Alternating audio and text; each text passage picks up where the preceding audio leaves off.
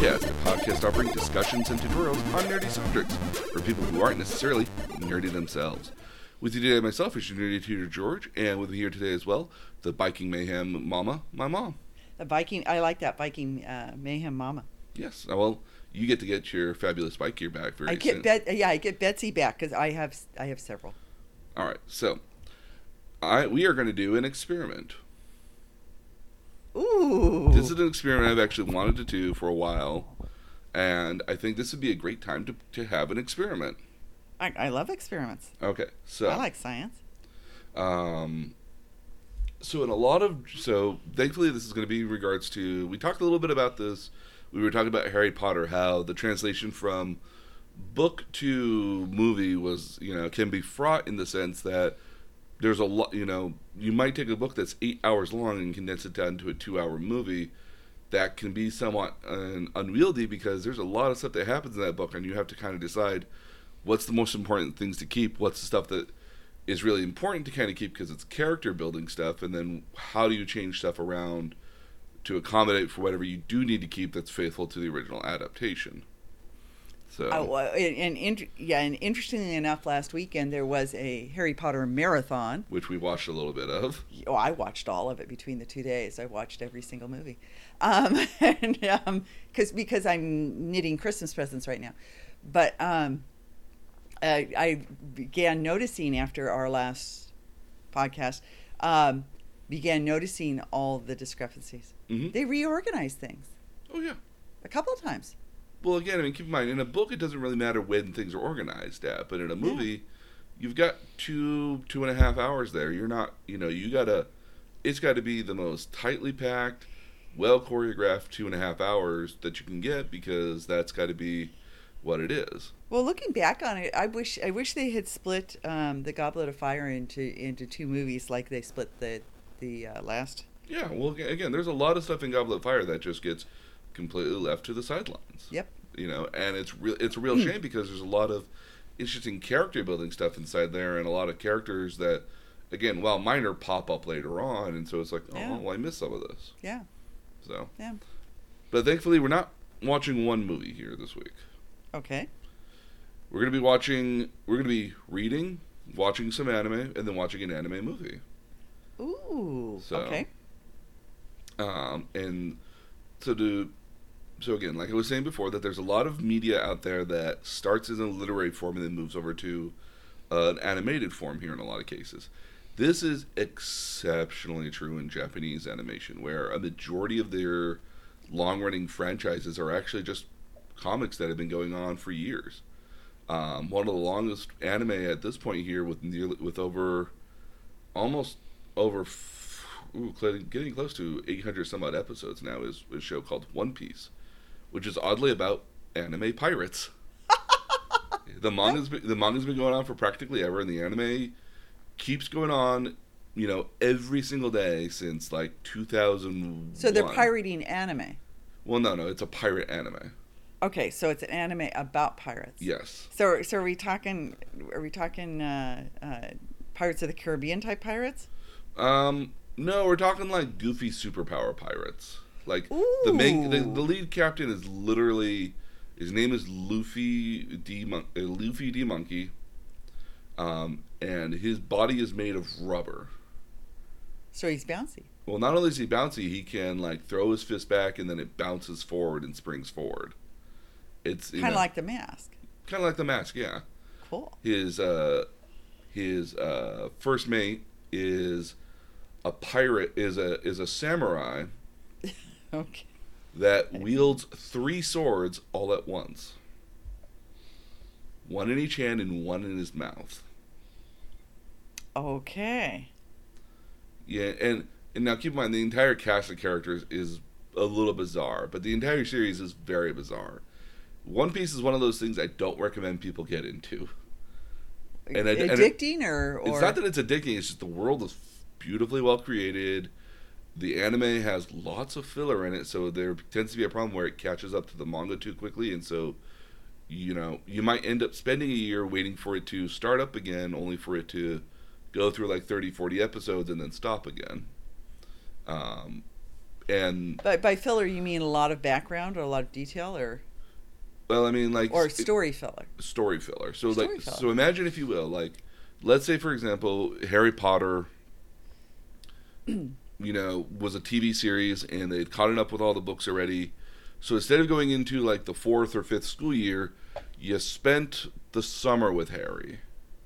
Oh. And you spent the entire summer with Harry and occasional magic shenanigans for 10, 20, 30 episodes. And then you finally got back to go to school again for the next like 20 some odd episodes. So there's only so much you can do with him giving his cousin a pig's tail, or just like, or only so much punishment you can watch Harry get into and not, be, saddened by that in a couple of cases here, stuff like that. In the anime terms, we get to filler plots, and there are side stories that are technically happening in the middle of everything else, but because they're side stories, they don't necessarily have any sort of agency to them at all, outside of maybe some character growth or learning some more stuff about a character, which I think is the best way to do it. Like, rather than actually focus on the main characters or other characters like that, you can focus on side characters, especially if you have a series that has lots of characters, like One Piece, Naruto, and Bleach were also very big things in that. More recent big shonen series like My Hero Academia, or Boku no Hero Academia, however you want to call it. What they do is that they'll run for an arc, which is usually about 26 some odd episodes, and then take the next like 2 quarters off, and then come back maybe 2 or 3 quarters later, or a year later with more of the story in there. So the story is never at a point where, like, you run out of story, you can end it at a nice place, but not have to rely on filler, because a lot of the time what'll happen here. So end at a cliffhanger. Or you can do it on a cliffhanger too, absolutely. So that way you're not like stuck in this sort of position where your episode, you have a 26 episode, runtime, but you only need 20 of those episodes to actually tell the story. And then you have these 6 last episodes are just like, well, what do we do? For the last 6 episodes, we need to fill 3 hours of TV time, maybe, in theory. Have a high school dance. The beach episodes are a common element of the shows to find filler elements in, so beach episodes are not uncommon. So what are beach episodes? They're just hanging on an island? They just go to the beach. And do beachy things. It's a chance for the people to wear swimsuits. Oh, okay. Are we live action? Well, this is both either live action and in a lot of cases more anime. Okay. So again, there's always at least an episode or a chapter in which like they either go to the pool or they go to the beach. And typically it's a big deal because at some point here everyone's wearing swimsuits. Much in the same way if you have a high school at some point there you have to do the episode on the school festival, which is a big mainstay of Japanese culture. Well, if you're on Bachelor or Bachelorette, you have to have the hot tub with the swimsuits. Well, you have to have the hot tub and the swimsuits, or you got to do some sort of,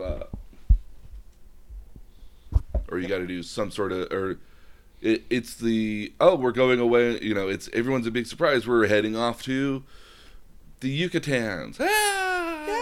Yeah, so there's. Oh, wait, now, okay, so if we're really piratey, you would have the Yucatan. Yes. Okay. You could. I mean, so their world's a little bit more fantastic in nature. I like the Yucatan, though. You get all sorts of mind stuff. That's true. Yeah. There's actually an anime that came out here not too long ago that was actually fairly heavily mind themed. Actually, it was actually kind of cool. That actually would be cool because you've got Xibalba, you've got the brothers rescuing their father's head and replacing it with a cassava when it's. Mm-hmm. I mean, it's Mayan lore is pretty dark and interesting, actually. Yeah, you have the swimmers that swim down to, yeah, no, okay. It's the underworld. Mm-hmm. We've been to Xibalba. We have. Yes. So the story that we're actually going to watch this week, thankfully because it's available on Netflix, it was easy to get. The other one I really want to get is not all available on Netflix, and I can't find a decent version of it to get to everybody. We're going to do Full Metal Alchemist. I've heard stories. So what I originally wanted to do is I wanted to do Death Note because I love Death Note. Death Note's this amazing. Well, we read some. We watched. You watched the first 2 episodes of Death Note, which is usually how I tell people, watch these 2 episodes of this anime. This is what anime can be, and this is the power of the beauty of what anime has the possibility to be. And Death Note's kind of dark. Oh, keep in mind, Death Note's really dark, but just say. So what I want to do as an experiment here, and would have been really great with Death Note because they have 2 movies that came out for Death Note in Japanese, and they had another English version that came out here within a couple of years ago. That's not highly well regarded, but both of them have very different, wildly in some cases from the original source material. So it'd be interesting to kind of see what is a recontextualized Japanese version versus a recontextualized American version. Did we ruin it? Huh? Did we ruin it? No, we still have the opportunity to, because again, there's a lot. Because again, I mean, like, just rewatching the first 2 episodes alone, and then watching the movies, there's a lot in there because the movies don't. The American movie kind of starts out very similar, but then changes drastically. The Japanese movie, when it came out in 2006, is wildly different from the original source material. Why? Not all the same themes and elements are there. It's just that the way the story is told is a little bit different because they realized that, like, for the Death Note story itself, you couldn't condense it down to a movie. So why don't we tell another story that's very, very similar to the original, but but still has all the same contextual meanings and themes and stuff like that. So sort of like pinching a record. Yeah, I guess that's kind of the idea here. Okay. It's yeah. I get it. Okay. So, but Fullmetal Alchemist, all of its incarnations are relatively accurate to the original. So it'll be kind of interesting to see, like, so it's kind of like going in and drinking a Coke versus a Pepsi versus like a Sam's Club, sort of thing. Like a house brand? Yeah, like a house brand sort of thing, and then the wildly weird Japanese version. Okay. So I think this will be kind of interesting. So let's start off with who created Fullmetal Alchemist. Okay. So Fullmetal Alchemist is actually created by a woman named Hiromu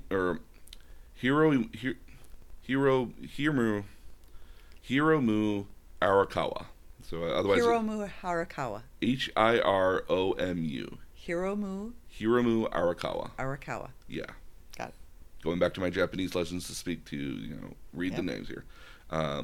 She's actually a pretty interesting character in and of herself. So, born in 1973, she grew up on a dairy farm in Hokkaido. Oh, wow. And she actually went to an agriculture high school to learn how to work on a farm and everything. And ended up doing anime.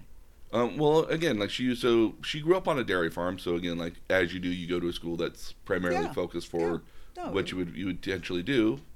And she loved manga as a child, though. She collected manga whatever she could. And again, she even after graduating from high school, she continued to work on her farm with her parents' farm for the next 7 some odd years, actually. And it wasn't until she was about 25 years old that she decided she's going to move to Tokyo and follow her dream of becoming a manga artist or a mangaka. And she actually had a little bit of success. She started off with a short series called Stray Dog. It won an award from a magazine that eventually hired her to be an assistant for another manga artist, which is typically what you do. You get started by being an assistant, and then you eventually, while you were an assistant, you work on your own series to eventually get to become your own mangaka eventually. So it did fairly well as a short little series here.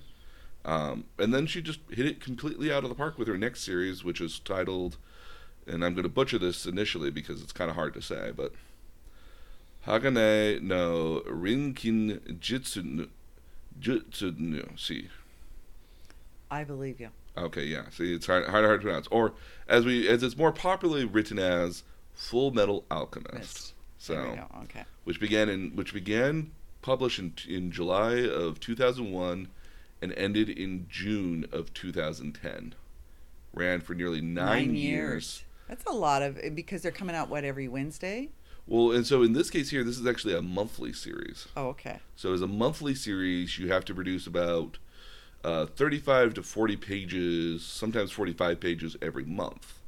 It's a lot. Mm-hmm. That's a page a day. Yeah, it's still at least sometimes 2 pages a day here. Yeah. But what the benefit of sometimes a monthly series tends to be is that because you're expected to work more lengthier time on it, you tend to have a lot more series that are much more beautiful looking and much more far more detailed than other weekly shonen stuff. Because a lot of shonen stuff is, you literally doing like 5 to 6 pages a day, going 5 to 6 pages a day, one day to think about the story, and then maybe a day off here around the corner maybe, but you're literally working on maybe 6 to 7 pages a day over the course of the week, assuming you don't have whatever other side projects or other stuff you're doing there too. Well, and this is where I am aided in my understanding by having gone to the Manga Museum, which has a room that is just explanations of different portions of the production of manga. Yes. And they actually go into, and they show you examples of weekly versus monthly. Mm-hmm. And they actually have in 3 or 4 different languages, French, English, Japanese. I think in Spanish as well. Yeah, maybe, in Spanish. Yeah, and had lengthy, nice, well-written explanations of exactly what you just described. Mm-hmm. Yeah, my alternative to this as well, if you ever want to learn about how manga is created, is to actually read a manga called Bakuman. Because it's literally the story of 2 guys, which is very similar to the actual creators of that manga, because it's... you've got a story guy, and you've got a story guy, and you got an art guy. And I only know that because we went to the Manga Museum. Mm-hmm. Which is not often the case. Sometimes the story guy and the artist guy are the exact same guy in most cases.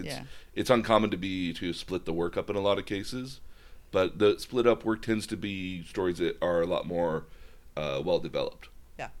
But Bakuman actually tells the story of 2 high school kids as they make manga, and eventually as high school students get their mangas published in the most popular shonen magazine ever, and then eventually as they grow in popularity to become the best-selling mangaka artist in their magazine and hopefully the world. And they go through all the tragedies of like, hey, here's a schedule, and here's how you do this and this, and here's how you get better at this slowly so you can do other projects and start doing other things, and God forbid you work on 2 series at once, this kind of stuff.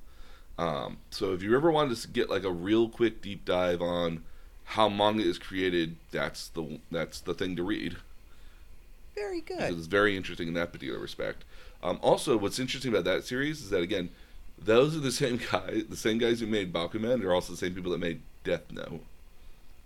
So not only is the story really well developed and designed, but the characters all have this super sort of like posh look to them as well, because they have like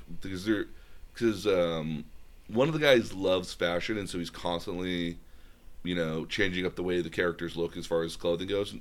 In a lot of anime, you tend to find characters that wear the exact same thing every single day. They always have like the set look that they always look like, versus Bakuman, like this guy is wearing, hey, this guy's wearing a nice suit and a thin tie, or this guy's wearing like different colored, a different t-shirt and shorts or something. Because all the stories are kind of set in a contemporary sort of setting, they all have contemporary fashion too, that also speaks to the age of these characters as well. So. Well, and one of the things that was interesting was, I tend to think of, before we started doing the podcast, I tended to think of manga as all being drawn in the same style, and it's not. No. It was only at the museum where you got to see people's artwork lined side by side, that I really realized how many different styles of manga art form. How do you describe that?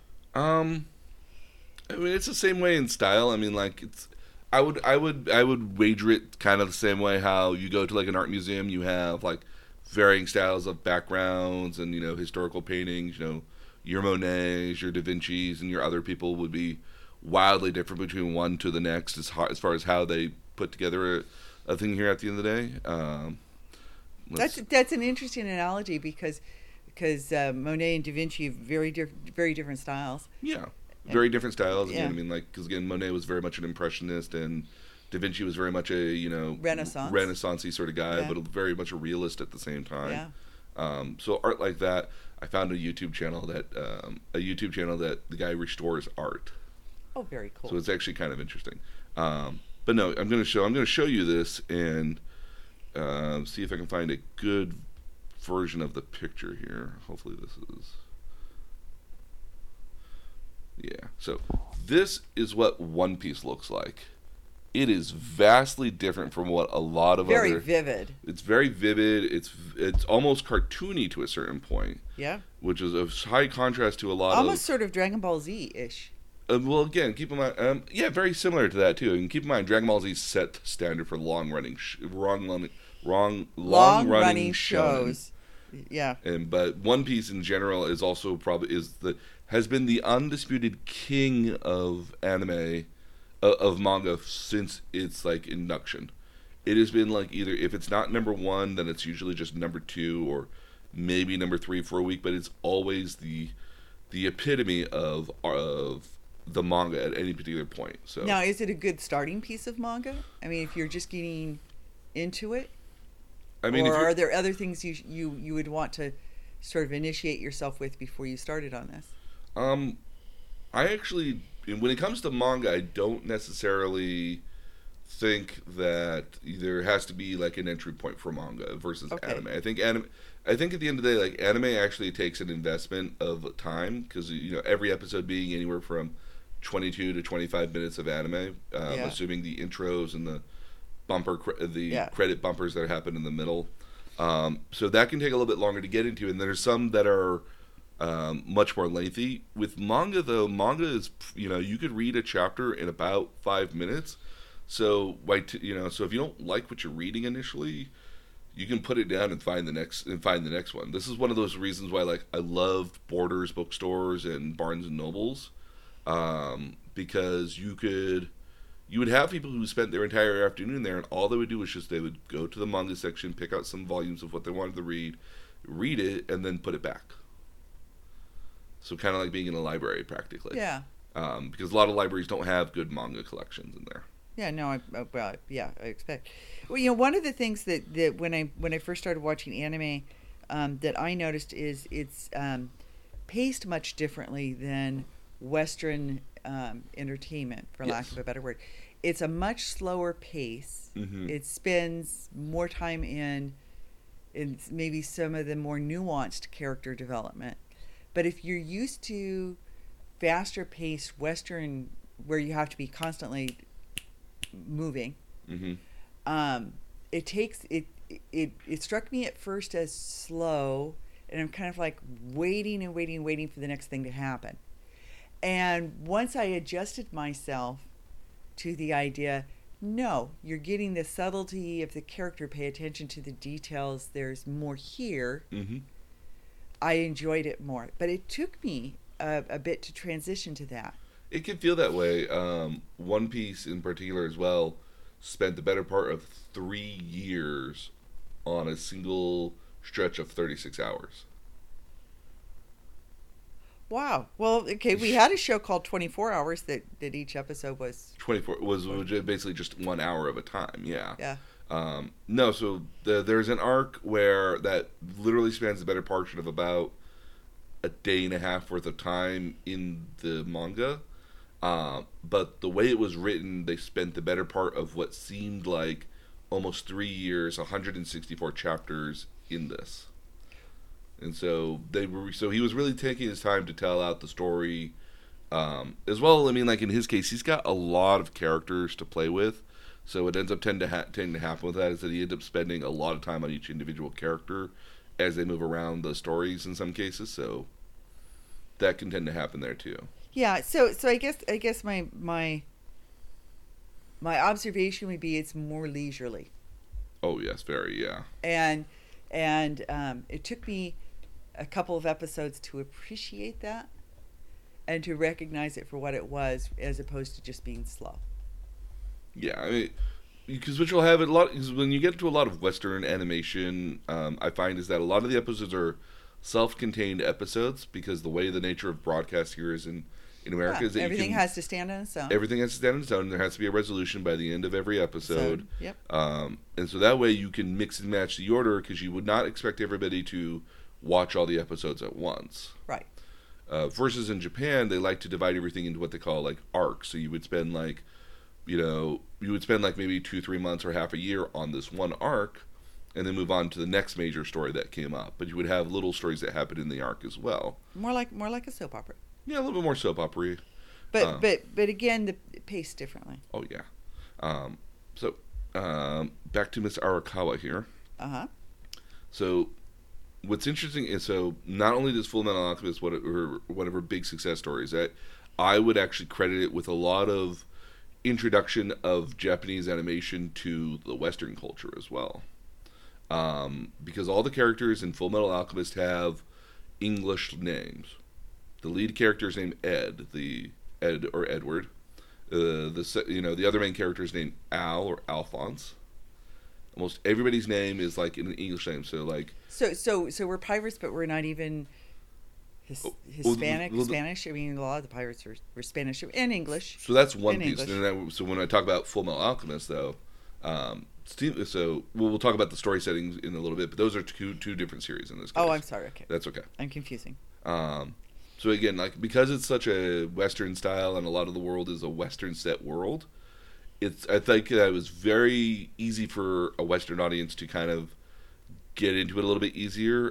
Plus her stories in general, Full Metal Alchemist, tend to be simple but eventually become much more complex and dark over time, somewhat unintentionally, but still have this very lighthearted affair to it as well. So I think it was a really great sense where, like, us as a kind of a Western culture, like stuff that's dark occasionally, that's a little bit more vivid and more Batman, yeah, a little Batman, I guess. I'm just saying. Yeah, it's just an example. Pretty much Batman. Yeah.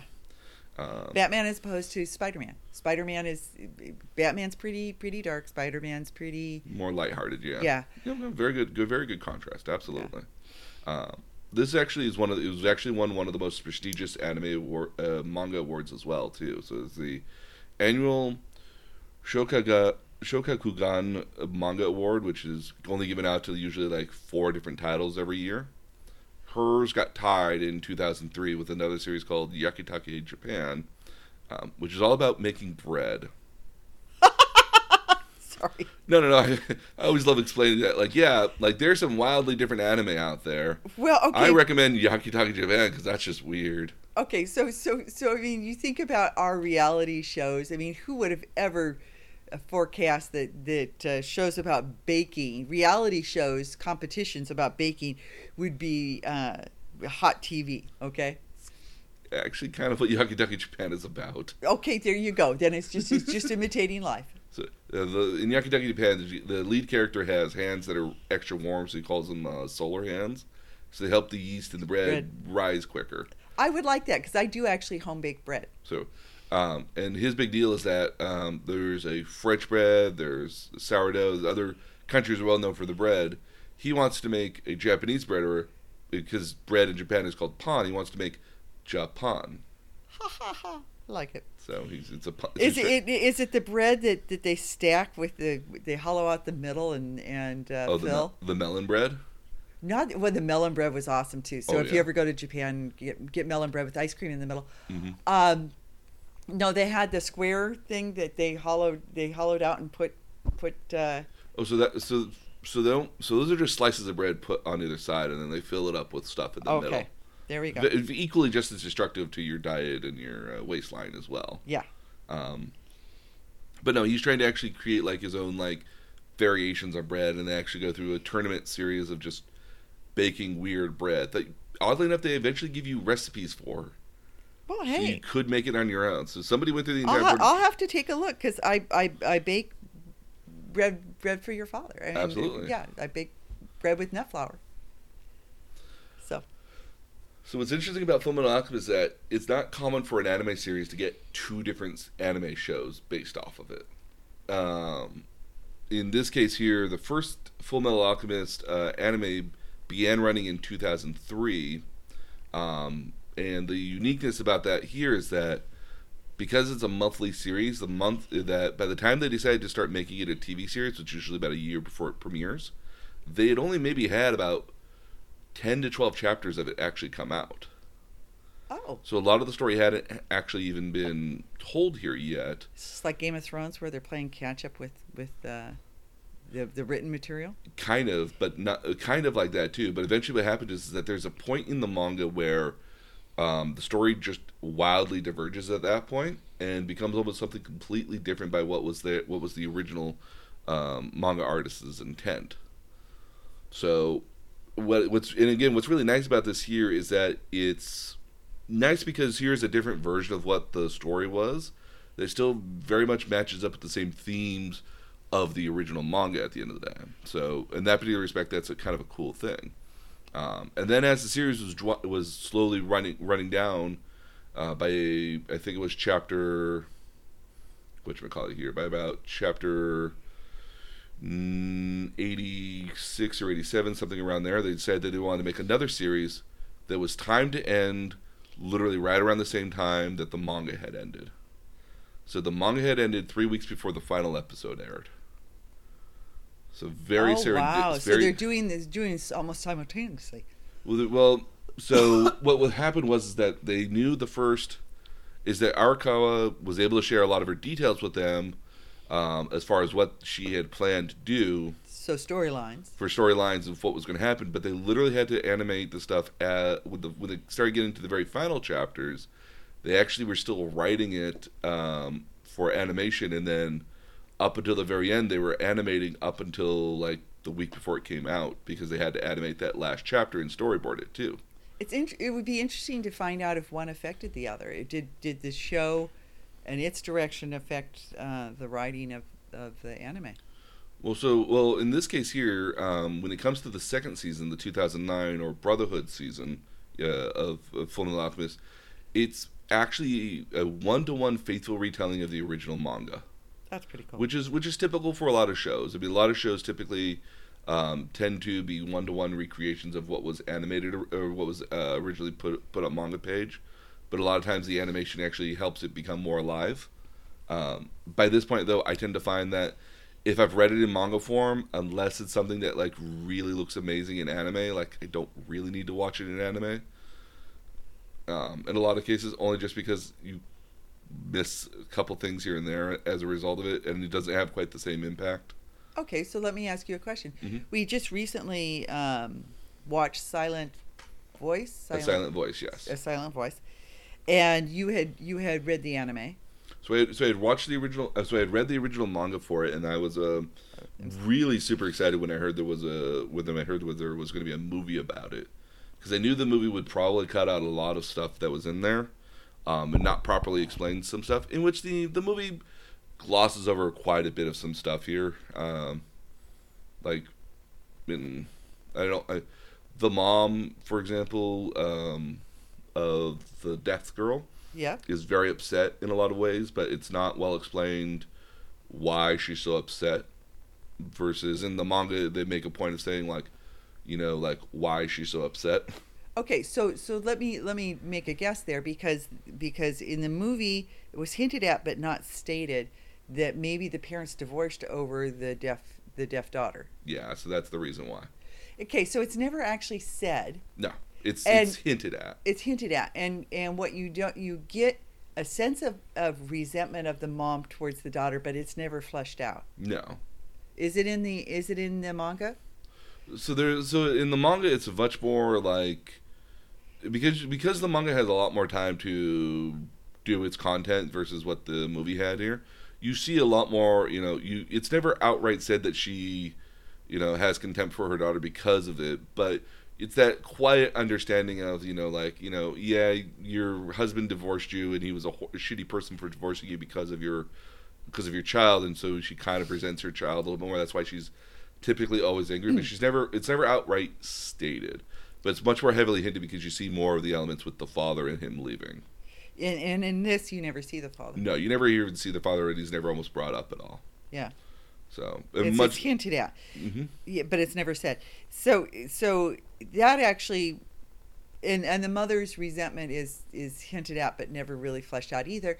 and so I found it confusing when the daughter suddenly commits suicide, because it seemed to me like it was more sudden.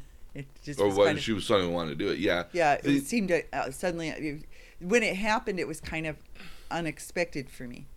Yeah, and again, I mean, like the story does a great job of one of the things you lose in a lot of stuff here is that the kind of the head speech that you get in manga. Uh-huh. So you get a lot of characters that are kind of like have a face on them, but they're like talking to themselves silently in the back of their head about Yeah. what their thoughts are. Yeah. You lose a lot of that in animation because it's really hard to project what people are thinking without actually saying it, because that's not Yeah, that's not yeah, a common yeah, element there. yeah. That's a What's unique about what I really love about the manga here is that you never really get to hear anybody else's voice but Sho's.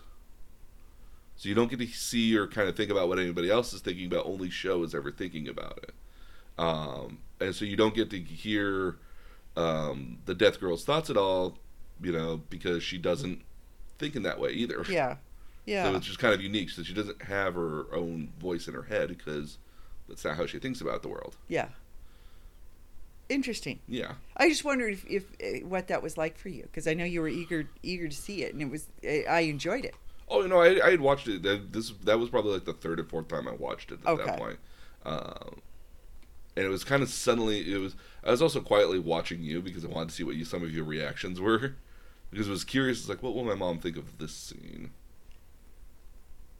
That's exactly what I thought she would think. So Yeah. there was stuff like that. Yeah. But again, yeah, the stark difference sometimes in manga versus anime can be there.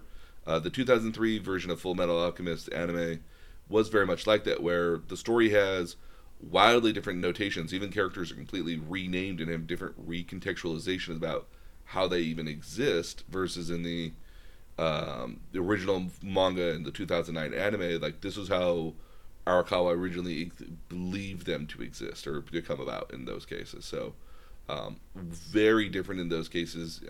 Plus, they don't even get to go to the snow in the original version, which is a shame, because there's literally like Arakawa spends like almost 2 years in snow. Oh. Huh. Or Fullmetal Alchemist does. Yeah. 'Cause there's a region to the north that they just end up kind of like existing in for like a while. Yep.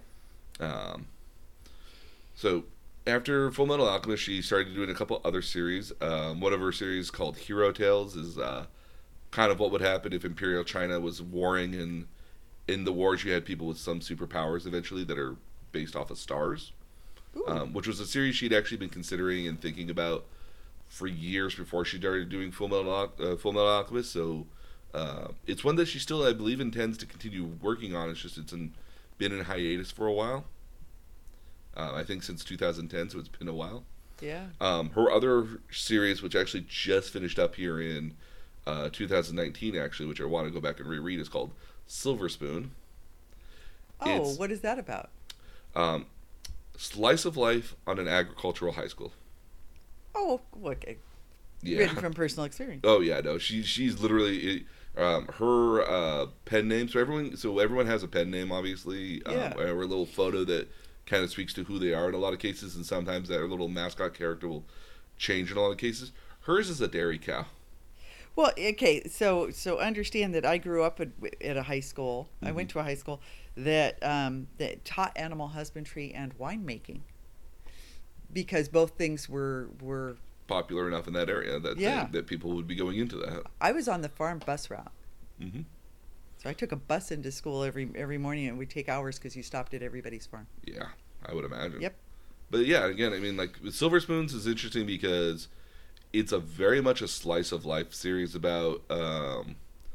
It's about a kid literally from Tokyo who didn't get into the most prestigious high school that his parents really expected him to get into, and is not living up what originally happened was that his brother.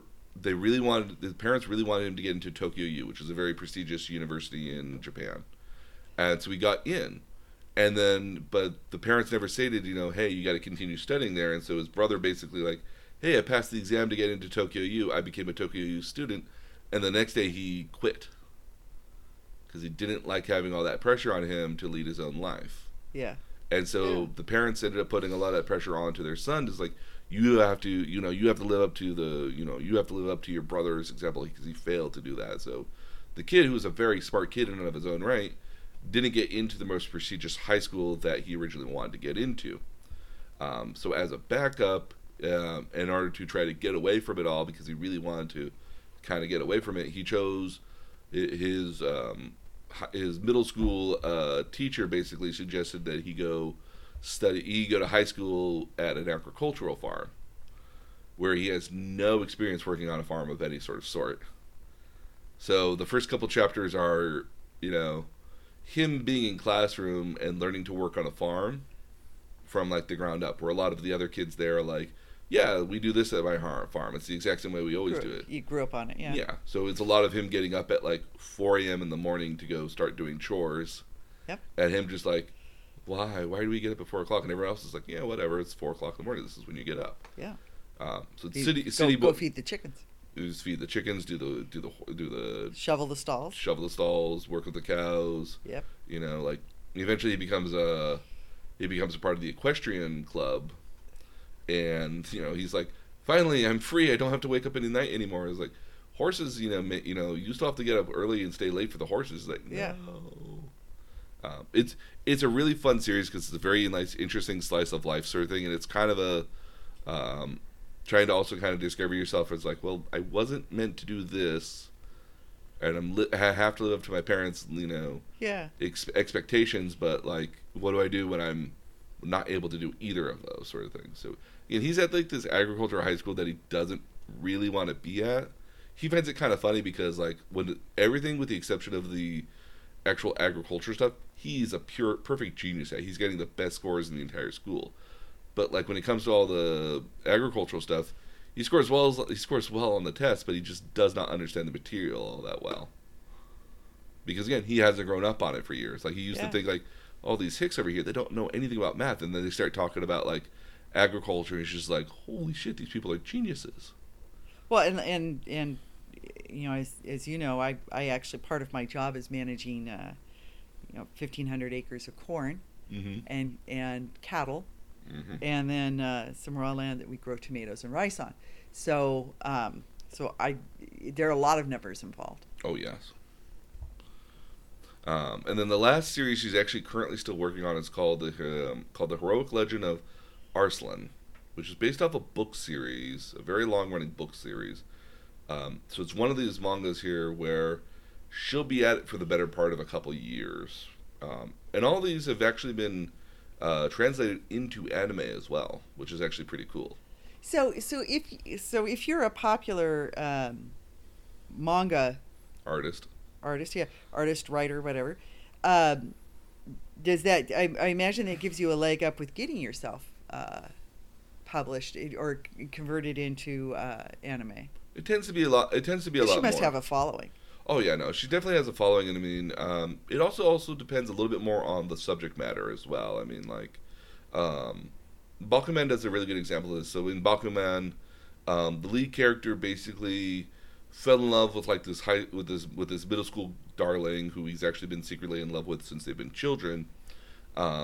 She wants to become a voice actress, oddly enough, and he wants to create manga, and so they've decided that they're not going to see each other until their dreams come true, where he gets to create an anime and that she stars in that anime as the heroine's voice. And eventually, that's cute. But mind you, along the way, they actually just get, it's ends up becoming one of these things where like, oh, actually you proposed, so we can't get married and start dating each other until this actually happens. So the entire manga series is about the two high school kids trying to make their manga popular enough to be able to be created into an anime, so they can realize their love, so they can realize their dreams. Yeah. But eventually one of their mangas actually does become really popular. But eventually it's found that they actually can't be animated because of the subject material, because it's kids pulling pranks on other kids with a realistic setting. Oh, yeah. So you can't animate that because that's going to give too many kids Punked. It's going to give too many kids ideas. Yep. Even the name for it is a little weird because the titles for it is Perfect Crime Party. Wow. Okay. Or otherwise known as PCP. Okay. Yeah. Oh, wow. Okay. Yeah, so I mean, like, I don't think PCP has the same alliteration that it does in Japan as it does here in America. But yeah, like they had a really hit manga, but they couldn't animate it at all. So they were originally like, "Well, we want to quit this now and find something that will get animated." And it was like, "Are you people insane? You're making money. You're making you're making money finally. You finally got a series that's really popular, and you want to quit to make something else just because it won't get so yeah. So the examples of that. Are there certain kinds of manga that are because you bring up a good topic there? Are there certain kind of manga that lend themselves more to anime than others? Shonen manga tend to be a lot more. I mean, depending on a lot of manga, are actually very easy to translate in a lot of cases. It generally tends to be the subject matter in which usually holds it back. So, like a lot of manga, I could see. I've honestly enough, I've read a lot of manga where I was like, oh, well, this is going to get animated. It's at a certain point, or this will be really kind of cool if this does get animated. Because in a lot of cases, manga is very much a proving ground at the end of the day. Because if a manga gets popular enough, will it? You've already done the marketing and to figure out will it sell on TV. It's sort of the test pilot for your show. Yeah, exactly. I mean, much the same way right now. Like a lot of the Marvel comics don't sell very well, but the stories that get a lot of interest in them are what they use to test ground for the actual movies now. Interesting. So a lot of a lot of their comics are basically with the intention of being like, will this do well in a comic book form? If it does, we can start looking at it to translate it to the movies because that's where we make a lot of our money at now. Okay, but Japanese topics, and you and I have talked about this before. Mm-hmm. As a whole, they'll take on topics that we really won't. Precisely, Western society really won't, like suicide. Like suicide or deafness in a lot of cases. I mean, that was one of the things that I've seen some stuff about death, but like, again, I mean, I think Japanese people will try a whole lot of stuff because they're looking to hit they might be looking for a certain subject, but again, they're also just they're not aiming as broadly as American stuff does. But if you looked at Japanese anime and manga about teenage life, and you compared it to what's available on American TV, it's not 90210, and it's not Saved by the Bell. No. It's not sugar-coated. It's much more maybe true to emotion. And so it has a much different, I think, appeal. It's much more candid, I guess, for lack of a better term. And so I always kind of wonder if we won't produce that for ourselves, how marketable is what Japan produces in that light here. Well, again, what I think a lot of the time happens here is especially with there are going to be some manga that translate super well to anime, which are going to be dynamite popular across the board. Everyone read Boku no Hero Academia, and within like the first 5-6 chapters, we were all in agreement. It's like, oh yeah, this is going to be animated, and this is going to be the next big thing.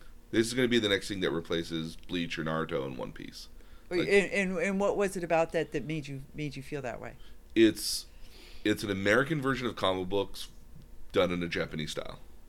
It's like all the characters have like what they call quirks or superpowers at the end of the day, and are treated like American superheroes as well.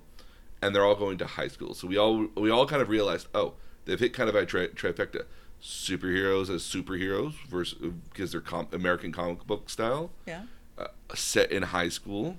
With and everyone's learning how to actually use their powers correctly in a superhero context. Like there's that awkward thing that we all it's basically like Shazam. It's Spider-Man. Oh, there we go. It's 20 kids as Spider-Man plus any other kids they decide to throw into that as well. It's trying to figure out their powers. Each of them have to actually go through and like say like there's literally an entire chapter about what's your superhero name, and everyone goes through what their superhero names are, and some people are like, you should probably reconsider that because it doesn't sound right, or it might be misconstrued as this. And then they literally go through the point of everyone gets to make their own superhero costume. And so some people have costumes that invoke themes or elements, like somebody who's like runs really fast and has literal pipes coming out of his legs is kind of more robotic feeling, versus another person which makes stuff float is very spacey feeling. So some people's, superhero outfits match who they are character-wise, and some outfits are designed to work well with their powers. Like one person, she can make weapons and other items out of her own body fat. So she has to have lots of skin exposed so she can pull it out as necessary. And she doesn't like to have a lot of her skin exposed at all, so that's kind of a weird side bit there. There's another guy who shoots lasers out of his navel. I'm sorry. I don't. So does he have like a belly hole? Well, he's got you know how Cyclops guy has the glasses on and he has that visor eventually. Yeah. He's got a belt for that. Oh, cool. So he's got a belt that helps him control his laser shots. So that's how he does that. So some suits are functional while other suits are more aspirational. Yeah. So, yeah. So does that mean that Western culture is only willing to assimilate what it already understands? No, I think the real problem with Western culture here is that, how to best put this?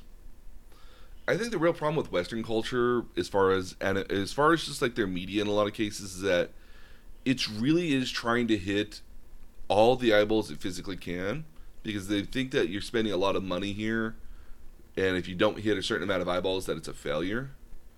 Versus like in Japan, like, hey, like we're going to do this, and if it sells really well, great. But there's not like really a benchmark to what you sell to be popular. I feel in Japan, and I could be very much wrong about that too. But I imagine, but again, keep in mind, like there is committees that literally say like, this manga, not this one. This one needs more work. This one will be a bestseller. Let's give this one a try, sort of thing. It's the same.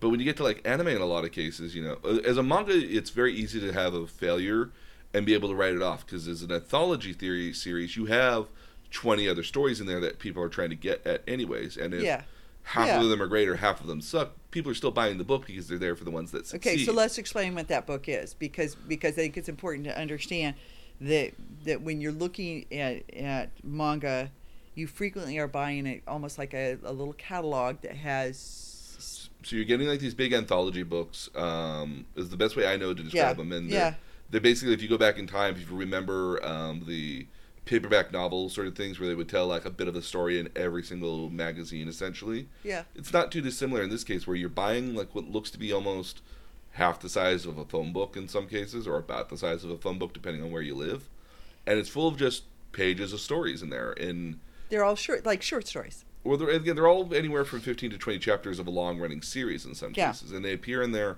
every single week. In the case of weekly shonen series like Shonen Jump, Weekly Shonen Magazine, stuff like that, versus Full Metal Alchemist and some other series which come out monthly, so they have a monthly anthology volume that comes out. And when we're talking about an anthology volume, it's different authors, so it's not one author, it's 20 some odd different authors depending in there. And again, that could be divided between 18 some odd authors that are consistent in the chapters, and then like one or two one shots as like trials, or like this guy won an award, so we're presenting him in the manga, and if he does well in the manga, maybe we'll get him a series somewhere down the line, somewhere around there. And so it's full of like 18 to 20 some odd stories, sometimes more in there, of different anime or different manga that are either long running, recently started, or have been there for like 2.5 weeks in some cases. And rather than being sold at bookstores, they are sold at like the 7-Eleven on the corner, and they come out. Is it every Wednesday? Depends. Some come out on Tuesdays, some are on Wednesdays, some are on Fridays. There's literally a weekly Shonen Sunday, which only comes out on Sundays, but actually comes out on Mondays now, I think.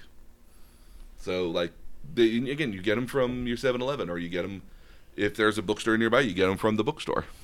So it was interesting to me when we were there to see an entire like big thing of it, and then one of the big things there being like all these big anthology books, that look like phone books. Yep. Yeah, it was cool. And some people, and there are people that have collected those along with dinner. Oh yeah, along with again, keep in mind, like some 7-Elevens sell just about anything you need in there. Well, and I mean, yeah. Even some of the American ones. It's a full dinner, and it's a nice full dinner. Oh, too. It's a very full. Again, I mean, like you could. Beautiful. Again, there's a lot of people that eat dinner and live off of 7-Elevens, Family Marts, and other stuff like that. Yeah, they're on every corner. Mm-hmm. Literally every corner, sometimes in the station. Yeah. So, so to get back to Full Metal Alchemist in particular, because I know we keep. It's okay. I'm sorry. It's an interesting topic. Absolutely. So the main story of Full Metal Alchemist here, and I'm going to describe it for you, and I'll get you a little more details here as we go. Tells the story of both Edward and Alphonse, more collectively known as Ed and Elric, a pair of brothers who were gifted in the science/magic of alchemy, and as they travel around a fictional country of Mestris as they're looking for ways to recover their bodies. So how did they lose their bodies? So again, am I gonna learn that? Oh yeah. So Okay. so I'll actually explain it for you here. So, in the world of Full Metal Alchemist, it's a steampunk style world. So if you can imagine, like early 19th century, like there's some little bits of electricity here and there, but like for the most part, like a lot of stuff is powered off of steam. So very, very kind of steampunky sort of world here. But the major science though in this world is what they call alchemy, which is this notion where you draw what you call a transmutation circle on the ground. You put ingredients in the middle of it here, and depending on what ingredients you've put in, what your circle is, you put your hands on the circle to charge it with energy, and it makes whatever you had the transmutation circle set to do. So if you put like scraps of metal inside the circle, you could put your hands on top of the circle, and you could create like a little metal horse, like a little statue. Okay. Or if you put like wood in there, you know, maybe or again, like you put metal in there, maybe you create like a fork, knife, and spoon. Or so sort of magic, but bring BYOS, bring your own supplies. See, it's transmutation magic is also Okay. what it's called. So Okay. in other magic forms here, and the notion being is that you could take a clump of dirt and turn it in, you know, grab the raw materials out of that dirt and make, you know, a pole out of it or something if you really want to. So you could get the iron ore out of rock. Yeah. Okay. So you could transmute it. So if you knew what you were doing with it, you could, and you had the right transmutation circle, you could have it where you pull out all the minerals out of a rock and turn it into a hammer, or turn it into parts of a steel rail, or, you know, in some cases here, if you have all the original parts of a clock, you could use the transmutation circle to rebuild the clock to back to original functioning order. So, and the story here, like it's the way alchemy is described, is it's very much a what we would call a hard magic system. It has certain rules and laws that are inherent in the system. One of those very consistent rules is the law of equivalent exchange, which they literally repeat every single episode, to the point where it became like a meme at a certain point. And the law of equivalent exchange basically says that in order to gain something, you have to lose something in return. So you can only gain as much of something as what you give up to get to it. So like you can only, you know, so if you only have like a little Einstein-ish. Well, I mean, for every action there is an equal and opposite reaction. Very much in that particular case, but they mean it in such a literal sense that like, in order for you to make a house, you would have to have a lot of wood to make that house. So if you have a single plank of wood, you can't make a house out of that. You can only make, you know, you can make a very tiny little dollhouse out of it, maybe. But I mean, like you have to have the right amount of material in order to get what. So there are equivalencies. Yeah. So I mean, you have to have the exact amount in order to get something out of it. You also can't just make anything out of nothing as well either. So like if you wanted to make a wooden house, you can't use mud to do it. You know, you have to have wood in order to make a wooden house. Much the same way. But you grow trees in soil. You can, but you can't transmute life. Okay. Which is actually a big taboo in the series. So that's an interesting taboo. Well, so there's 3 laws that are kind of in the country. There's 3 laws for alchemists. One of which is that you obey the military. So the military is kind of this omnipresent sort of superpower within the country. It's basically the government at the same time. Mm-hmm. And you have alchemists that work for the military, called state alchemists. And one of their first laws is that you have to always obey the military. So alchemists are always asked to go do certain things because depending on Right. what your alchemy is, you're some cases a human weapon in a lot of cases. Okay, so hold it here. Depending on your alchemy, so alchemists are limited to a certain skill set. Not so much their it's different fields of research. Okay. So you think of like if you think of physics as an example, you have some people that primarily deal with like movement of like water and stuff like that. Or you might have somebody Hydrology. hydrology. You might have somebody who works with explosions or fire, or you might have somebody who primarily studies like the structure of beams and stuff. So like different alchemists have different kind of subject matter specialties. Some examples include like the flame alchemist who creates flames and explosions. You have the iron-blooded alchemist, which basically primarily deals with iron-related stuff and metal. You have the So like a metallurgist. yeah, like a metallurgist in a lot of cases, and some again like again depending on your kind of subject field is kind of how you use your alchemy as well. Like some are just like there's the sewing life alchemist, which is a really kind of taboo sort of alchemist that he got his name because he made a Like Sally? talking dog. Okay, you mean a truck from scrap pieces? Not initially. I mean, like you got to get a dog from somewhere. Okay, I Show Tucker's an unfortunate character. I'll put it that way. so now is there like a Hogwarts for this? There's not any sort of official school for it. Again, think like 19th century kind of thing. Yeah. And alchemy actually, as itself, is actually a very expensive craft to get into because there's not a lot of books on it. And to research it takes a lot of time and energy to get through it because if it's not because Well, then do people mentor you? you have some people that are mentors. The Elric brothers, for a lot of cases, had a father who was a very gifted alchemist, and some of his skills passed on to them as well. But they primarily learned all their alchemy from books initially, and then actually got a teacher to teach them more in the way of alchemy. So, like some people are self-taught. Some people do get masters or apprentices kind of elements. So it's like think of a relationship between like Dumbledore and Harry Potter. Okay. It's like master and apprentice. So there's a lot of people that do learn their alchemy in that sort of way. Okay, so not a school for it, but there might be somebody that There- takes there- you on. There's some people that will take you on as like apprentices and stuff like Okay. that. So, so one of the laws being is that again, if you're a state alchemist, you work for the military, you get a large stipend of funds. So like, you get You money. get a research lab.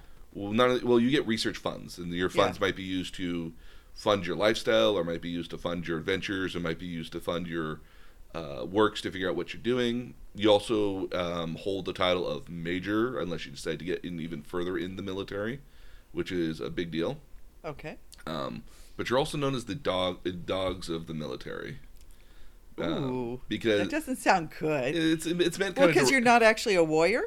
well, no, not so much that as it's so much as that because some alchemists are considered human weapons, they're expected to go in and fight on behalf of the military in some conflicts that might warrant it. But they're also, depending on the alchemist, are sometimes like on the level of being like a World War II bombing plane as far as the damage and collateral they can create. So I mean, like, Doesn't sound fun. no, I mean, like, again, you work for the military, though. I mean, like, a lot of your research and stuff goes into funding other stuff for the military. And you get to be used on behalf of the military when they need you.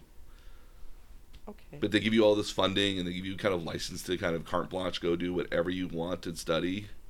So you don't actually have So you give up certain freedoms, but you get you get other stuff as a result. Again, Okay. equivalent exchange. okay.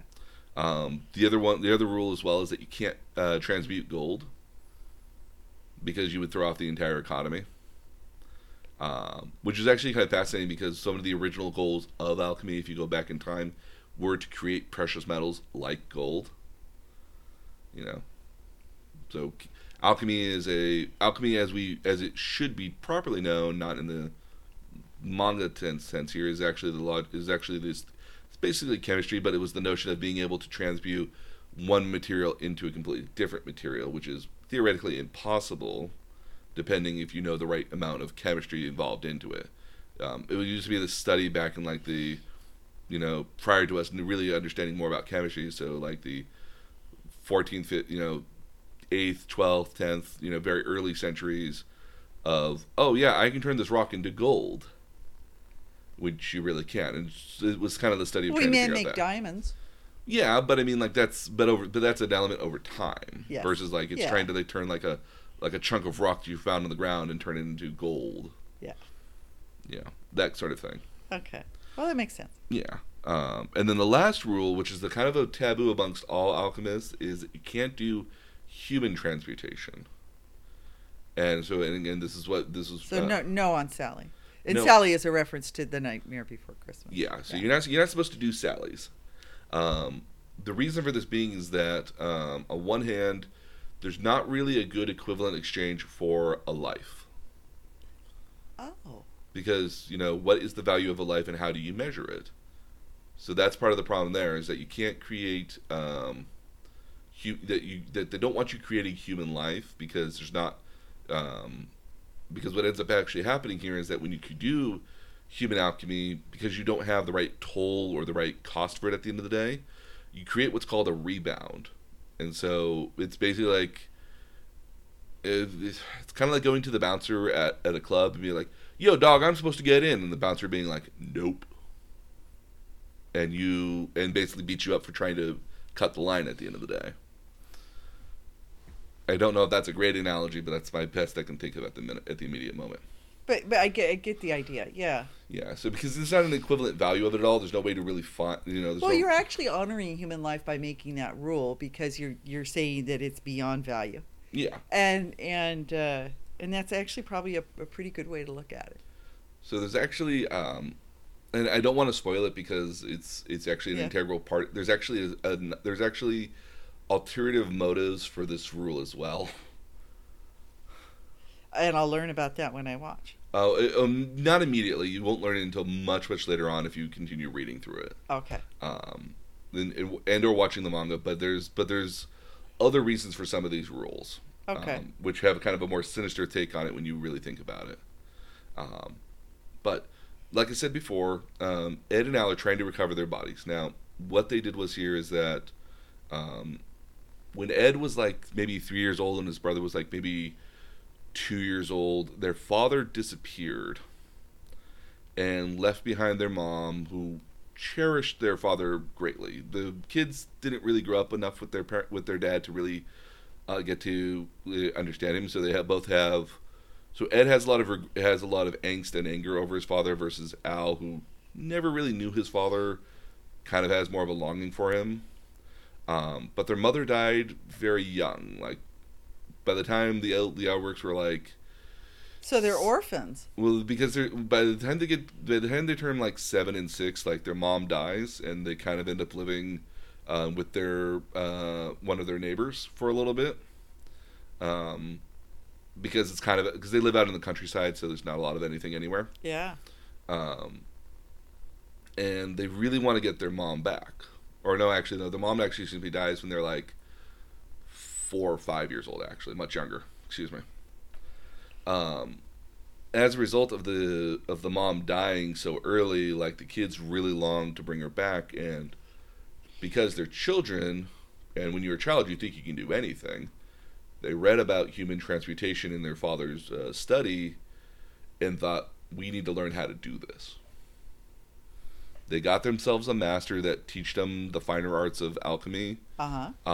They came back when they were like 8, 9 years old and tried, and basically what they did is they gathered up all the materials of a human body. Like Edward literally has a small booklet on it that literally describes all the exact details of what it takes to make a human body, like X amount of grams of salt, this amount of sulfur, or this amount of calcium, so forth. Water. Yeah. They created their own transmutation circle based off what their knowledge was, and attempted to do human transmutation alchemy. Which is taboo. And they knew it was taboo going into it too, but they didn't fully understand the ramifications of why it was taboo. Okay. Because again, nobody's done it. Nobody does it at all, so it's confusing as to why. If you didn't know any better, yeah. why And would if you're you a kid, I mean, if you're a kid, and all they wanted to do was just see their mom again. Yeah. So you kind of appreciate that from their standpoint. As a result of the human transmutation, Al gets deconstructed. So the way of alchemy works is that you identify what you're doing, you deconstruct it, and then you rebuild it. So the process, so the way that works is that you deconstruct all the elements down to their base elements, and then you rebuild it back up. Yeah. Well, in this case here, it deconstructed all of Al. So Al just disappeared into nothingness, and then at the same, wait for it, and then Ed lost his left leg. That got deconstructed as well. But as a result of doing this, though, again, remember, you get something of equal value that you give into it. Edward got like Matrix style downloaded with alchemy knowledge. Oh. So he got all this super advanced alchemy knowledge just immediately downloaded into his head.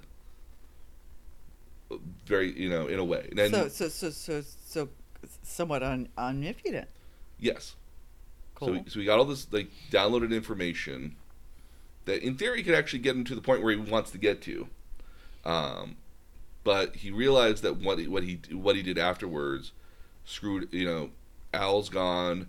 The thing that they created isn't quite a human. It's a mangled version of what a human might look like if you put it together properly in weird fashions. Okay. Imagine giving like the bones of like imagine giving a deceased person to an alien and them trying to figure out how you put it back together. It was monstrous and literally monstrous. It died very shortly afterwards, though. Okay. Unfortunately. Or not. Or not, depending on how you want to say it here.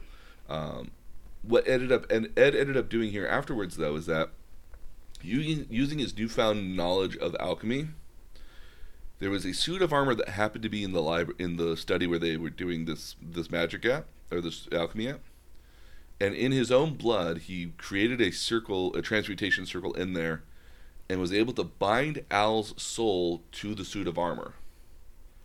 So Al can be existent. Yeah, in a giant suit of armor. Yeah, but at the cost of hard to sleep in. Well, at the cost of Ed's entire arm to do that. Is he right-handed? Well, he eventually. Sorry, this is a stupid question. I know it's a bad question.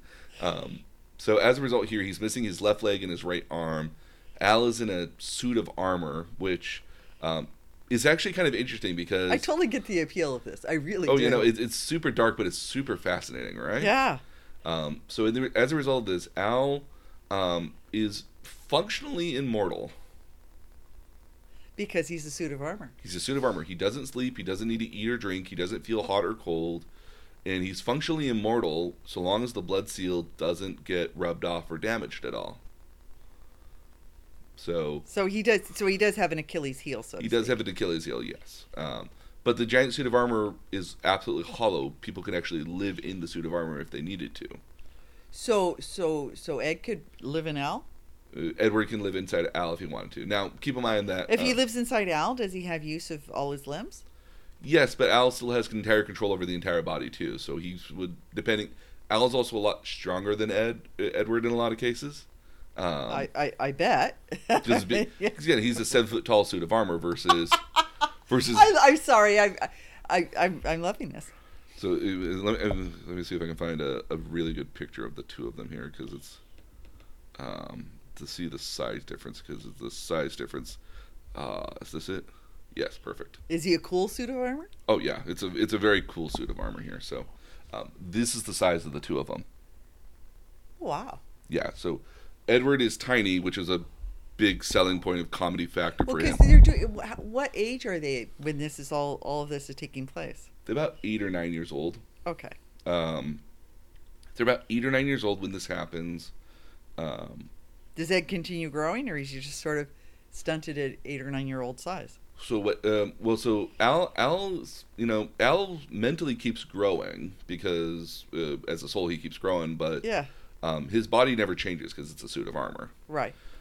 Ed, on the other hand, goes to the neighbors who are prosthetic doctors as well.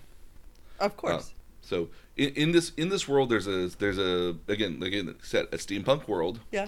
There's a prosthetic sort of service that's known as an automail. It's basically like a robotic limb Uh-huh. that's by your blood and the nerves that you would have lost it from. And usually the process to get out of mail is actually very painful and takes a number of years of recovery to get used to. Ed did it in about 2 years, when normally it would take like 4. Okay.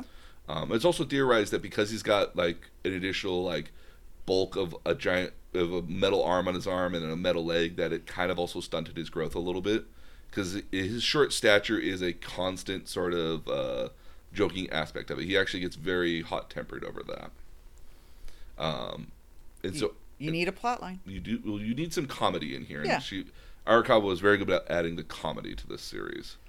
And so as a result, once Ed has an arm and once he has his arm and leg again, he can actually move around and do the stuff he needs to do again. They decide that they're going to go find what they call the Philosopher's Stone. Now, the Philosopher's Stone, kind of in the same way how it works in Harry Potter, Uh-huh. is a stone that lets you kind of bypass the natural laws of the universe. In alchemy terms, the Philosopher's Stone allows you to bypass the laws of equivalent exchange. Because as it is right now, in order for Ed to get his arm back, he would theoretically need to give up something that would warrant getting his arm back. And the same thing with Al's body. He would need Because you got to pay the price. You got to pay the price to get there. So you have to pay. You have to give something of equal value to get something of equal value in return. And so their search for the Philosopher's Stone is intentional because it's, according to legends, the design of the Philosopher's Stone is supposed to negate the laws. And if you can negate the laws, then you can get your arm and your body back without having to pay a certain price at the end of the day. So that's kind of the point of the entire series. Along the way, again, like Ed, both of them go to become state alchemists, but because Al doesn't have a body at all, and if they knew that he was a soul binded to a suit of armor, because it's also extremely rare, that he wouldn't, that, they'd actually end up trying to use him for research rather than letting him continue on living with Ed at all. Yeah. Ed's able at the age of 12 to become a state alchemist, which is a very rare feat because he has a very rare feat of his own. So what's unique about Edward is that while most alchemists need a transmutation circle on the ground to do transmutation magic, what he has to do is he just has to clap his hands together, and then whatever he touches, he can transmute at that point. And the logic for that, and the way the anime and the manga tell this here is that when you're touching the transmutation circle, because it's connected to the ground, you're actually pulling energy from the core of the universe, the core of the world, magma energy, and you're actually connecting with that energy to create the energy needed to create the magic at the end of the day. So as a result of him clap in the circle is that sort of dial tone to do that. Versus Ed with his arms, he can circle the energy through his arms, acting as a transmutation circle, and then whatever he touches will connect with the energy, will connect with the magma in the earth, and thus create whatever he wants to create. So he uses it. So a lot of time, what Ed uses this for is that he'll clap his hands together, which is a very kind of pointed way, and what he'll do is he'll like touch the ground, and he'll cause a spear or something to be formed out of the ground, as an example, or he'll touch it and he'll touch it. So he has no time loss from having to create the alchemy circle and do all of that. He is just on it.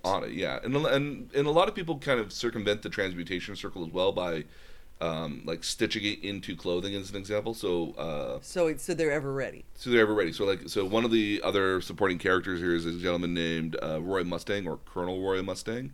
He's the flame alchemist. His big deal is that he has a set of gloves which he snaps his fingers and creates a spark out of the gloves. And what he does from there is that because he's got the transmutation circle inscribed on the glove, the transmutation circle is actually manipulating the airflow.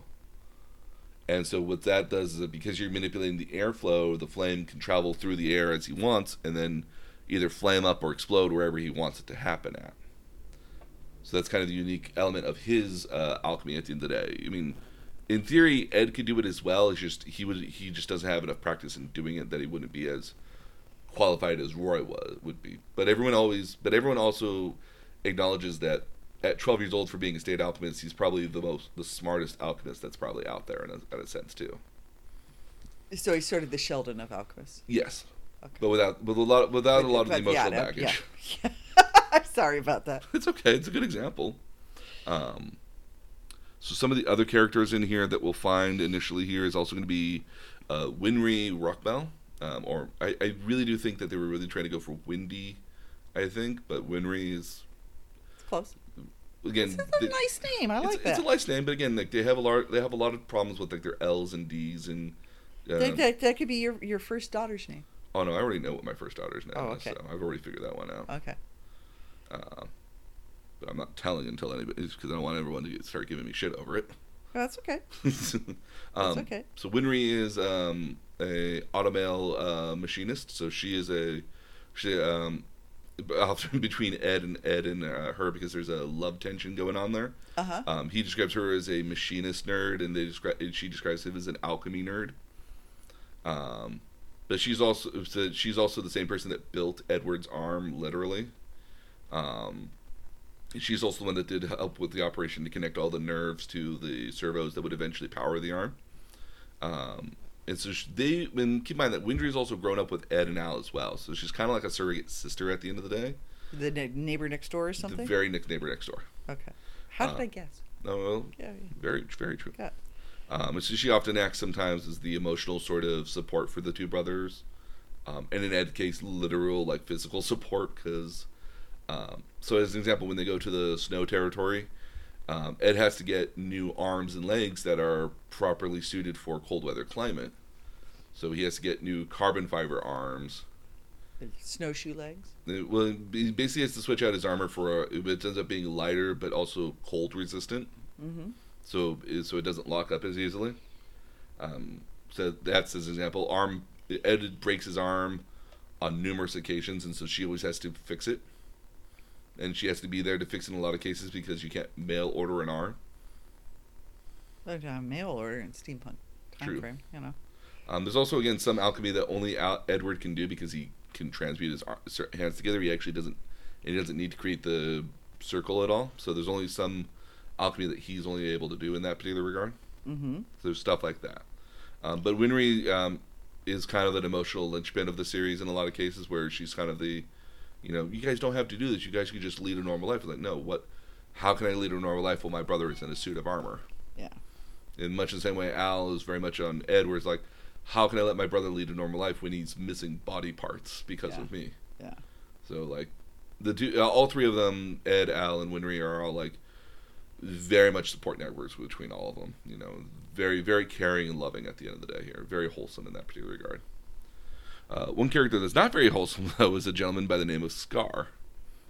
Scar. What is it with... it just sort of goes with the territory. You got Mufasa and Scar. Mm-hmm. So Scar is kind of an initial antagonist. Scarface. Is kind of an initial antagonist.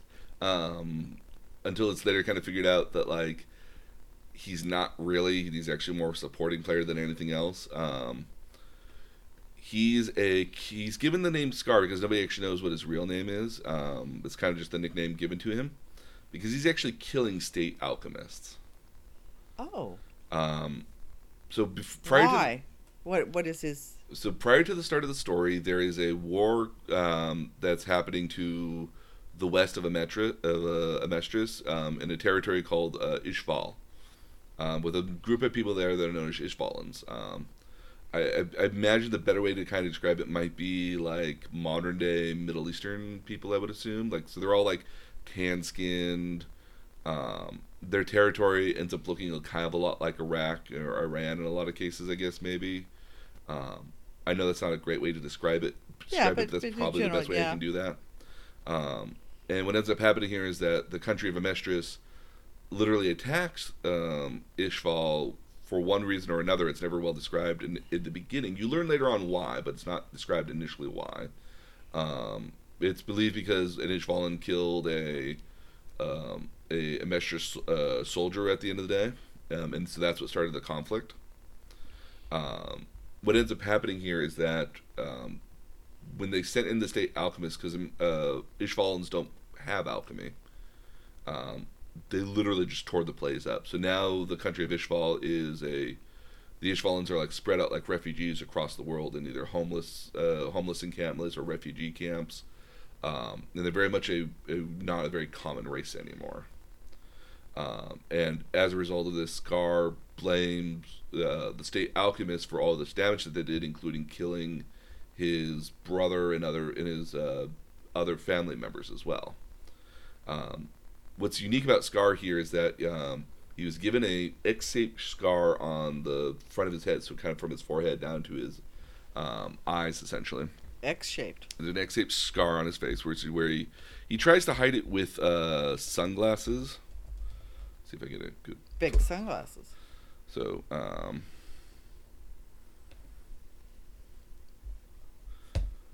okay, here we go. So this is kind of what he looks like. Oh, wow, because it goes all the way through the eyes and onto the cheeks. Yes. Not a bad-looking guy, though. No. He's a very cool-looking guy. And then one of his big the way he's actually able to stay on par with state alchemists, though, is that he's actually inherited his brother's right arm, where his brother was actually studying alchemy or rudimentary versions of alchemy. Because there's alchemy throughout the entire world, but done in different ways. So Mestres alchemy is just different from what it might be the Far East versions of alchemy, which I believe is called alkahestry. Okay. But what Scar has is that he inherited his brother's right arm, because his brother, he lost his right arm, and his brother gave up his right arm to save his brother. He was already dying, unfortunately. And what the arm is, it's got all these sigils and runes that are very much similar to an alchemy transmutation circle. But because his brother was a novice at alchemy, he only figured out how to deconstruct. So the entire So he can make base elements, but not build anything. Not build anything, yeah. So what he's able to do with his right hand is he's actually able to literally break stuff down into literal pieces, because it's not a full deconstruction phase. It's literally just kind of tearing everything apart. What's actually kind of cool is the way they do their the way alchemy kind of works in it visually looks like, at the end of the day, is that it looks like little tiles kind of stacking on top of one another and kind of connecting to each other. And so what he's able to do is to kind of take his arm, as long as he puts it on something, he's able to literally deconstruct it and destroy it, essentially. So if he touches onto a wall, he can destroy the wall. If he grabs like a metal a machine of some sort, he's able to literally break it apart. So like it's a useful tool. Oh yeah, I know. For him, at least in war, it'd be a good thing. And he's going around trying to kill the alchemists, the state alchemists. Yeah, and the reason for that being is because he blames the state alchemists for he blames the state alchemists at the end of the day for basically killing all the Ishvalans and people in his homeland. Because again, I mean, like, the Ishvalans were actually winning at a certain point. It's not until the state alchemists came in that's when they actually started losing in that particular part. So here's a example, as it were. Wow, that's quite the look. Yeah, this particular. So I'll include this here as well. This is a very pivotal moment in the anime, as well as the manga, because it's like, oh, Ed lost. Ed hasn't lost at this point at all, and so it just barely makes it out as well. So Scar is an initial enemy until he eventually becomes not an enemy, and it's figured out that everyone's kind of wrong at the end of the day, so nobody's right. Nobody killed a soldier? Well, no, somebody killed a soldier, but it wasn't another person who did it. It was actually the big kind of also alchemisty sort of conceit to the entire show, which is the actual villains of the series. Oh. And so the actual villains of the series are known as homunculi, or homunculus. And these are man-made individuals that actually, so kind of in the similar how Ed and Al were trying to remake their mother. This is actually what you actually create a homunculus because it's a man-made human when you do human alchemy. And so one of the reasons why you don't want to allow state alchemists to, and it's actually probably not a spoiler. It actually makes a lot more sense. Actually, one of the reasons why you don't want why state alchemists or an alchemist in general not allowed to do human transportation is also because they didn't want people to make armies of homunculus to overthrow the government. I totally get that. Yeah, totally logical reason. Yeah, totally logical. So while everyone thinks the actual reason for it is for moral reasons, which is not untrue at the end of the day too. There's also the military has kind of a secret objective so that they don't want anybody to create an army to overthrow them at all. Okay. So makes sense. So these homunculus, which are very rare, there's 7 of them, all based off of the sins. 7 deadly sins. Yes. Which were part of your graduation from high school. That was their the valedictorians. There were 7 valedictorians, and they all represent one of those different elements. Yeah. So the first one that we meet is called Lust. She is portrayed as a very vivacious woman. And her beauty and lust, she's got a lot of beauty in her, and a lot of people lust after her, and so she tends to end up being, a lot of the cases, a spy and a mouthpiece for her master at the end of the day, who is trying to do all sorts of nasty stuff. As a homunculus, as homunculus, they are unique in the sense that they're also functionally immortal, like Al is, but to a greater extent where if you kill them, they just recharge. They just come back to life shortly thereafter. So if you were to blow them up and char all their skin and everything, their skin would just grow back. Regenerate. They would regenerate. Okay. So if you cut off one of their arms would, dissipate and deconstruct, but they would just grow a new arm right away. If you were to, bury them underground, they would just dig themselves out of the ground over time eventually. But each homunculus has their own kind of special, unique kind of ability as well. Lust is also just like this cool-headed kind of like, it's hard to describe this kind of a character. Seductress, I guess, is kind of the best way to describe her. But what she can do is that she can, with her fingers, she can actually extend them out to be like giant razor blades. So just like lengthen them out, and then those razor blades can kind of cut anything she passes her hands through. So kind of like Wolverine, but all of her fingers. The next one we have is Gluttony.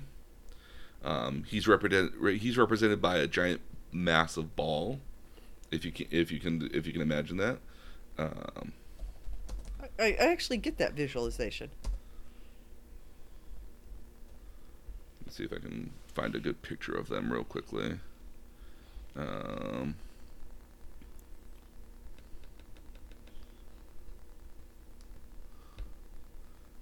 Let's see if I can find it.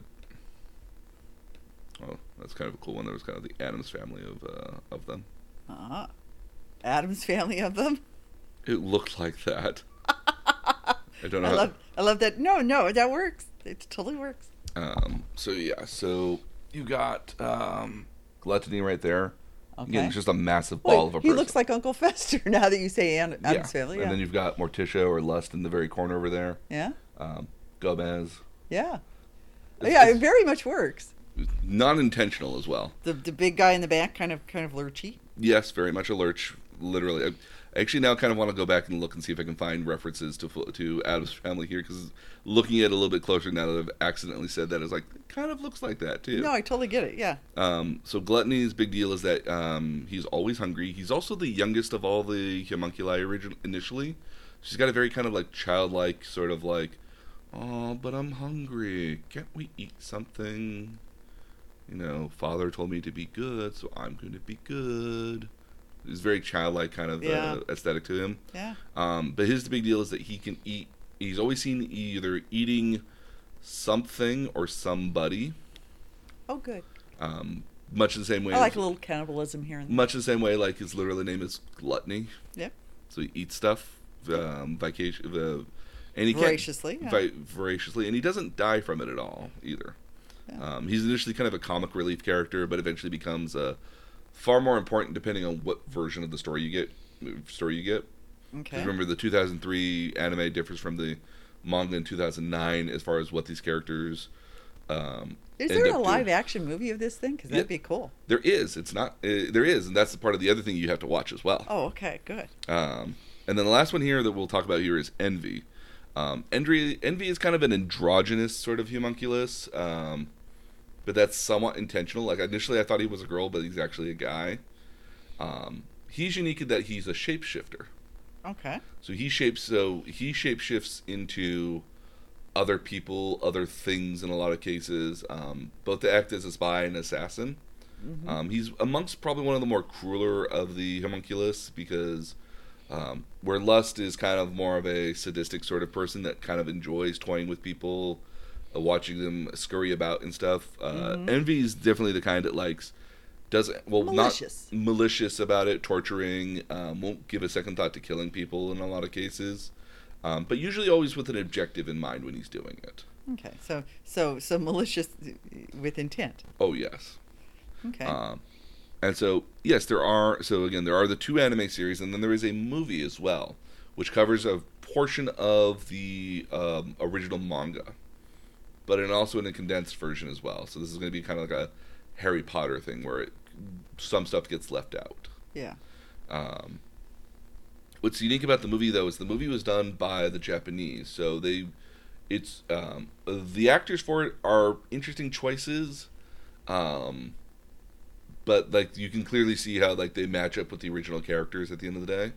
I do think this would kind of be interesting if you were to do this as a I would find this kind of interesting if you were to do this as kind of like a live action Game of Thrones style thing, because it could be interesting in that respect. Mm-hmm. You know, because it would be kind of interesting to see an American take on this, perhaps. My thing is, I think I've come to the conclusion that Americans lack nuance. I don't know how else to put that. I don't think that Americans lack nuance, because I think with a lot of time I think that's part of the thing. I think the other thing as well is that Americans are used to stories that are either validating their opinions or giving them the things that they want to see. And a lot of people at the end of the stories, and we're as Western audiences, we're very much in the notion that I want to see a happy ending, or I want to see an ending. It's got to be tied up in a pretty bow. It's got to be tied up in a pretty bow, and if there's more coming after that, like, it's got to be vague because maybe it'll never happen at all. Who knows? You can't. You could leave it open for a sequel. You don't want to leave it open for a sequel and then it not do well enough to ever happen. So some people have got to feel, redeem that. But I think the other problem as well is that American audiences, especially when you go into properties like this, which would seem like you would need to spend a fair amount of money to do this. Mm-hmm. It needs to be a hit right out the gate. Otherwise it's not. And I think there's a lot of TV. Yeah, So there's the rare instance in which that wasn't true, but it's rare. Yeah, and like things that built up audiences. Yeah, I think Game of Thrones is a good example of something that built up audiences over time to become a huge deal. But especially a lot of people who go into making these stuff want their investments back right away. Yeah. They want these things to be big deals right away, and so to do that, you often have to cater to a larger audience, which means that sometimes you have to dumb down your messages in some cases, which I think is actually the wrong thing to do, because again, some of history's kind of more interesting movies or well-beloved movies are movies that are actually quite complicated.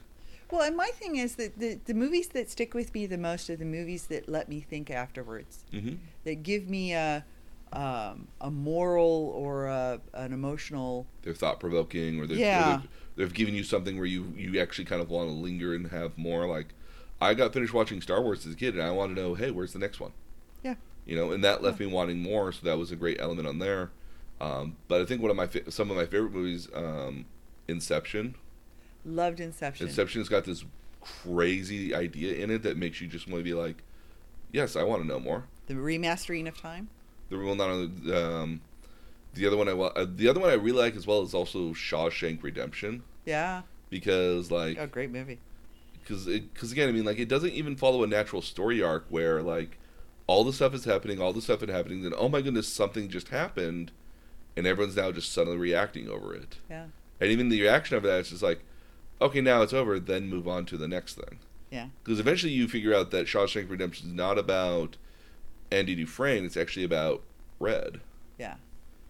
It's just Red happened to be there while Andy Dufresne was there, so that's, and that's what kind of drives a lot of the plot is Andy Dufresne, oddly enough. Even though he almost never seems to be driving the plot actively, he always seems to be reacting to the plot. Yeah. So.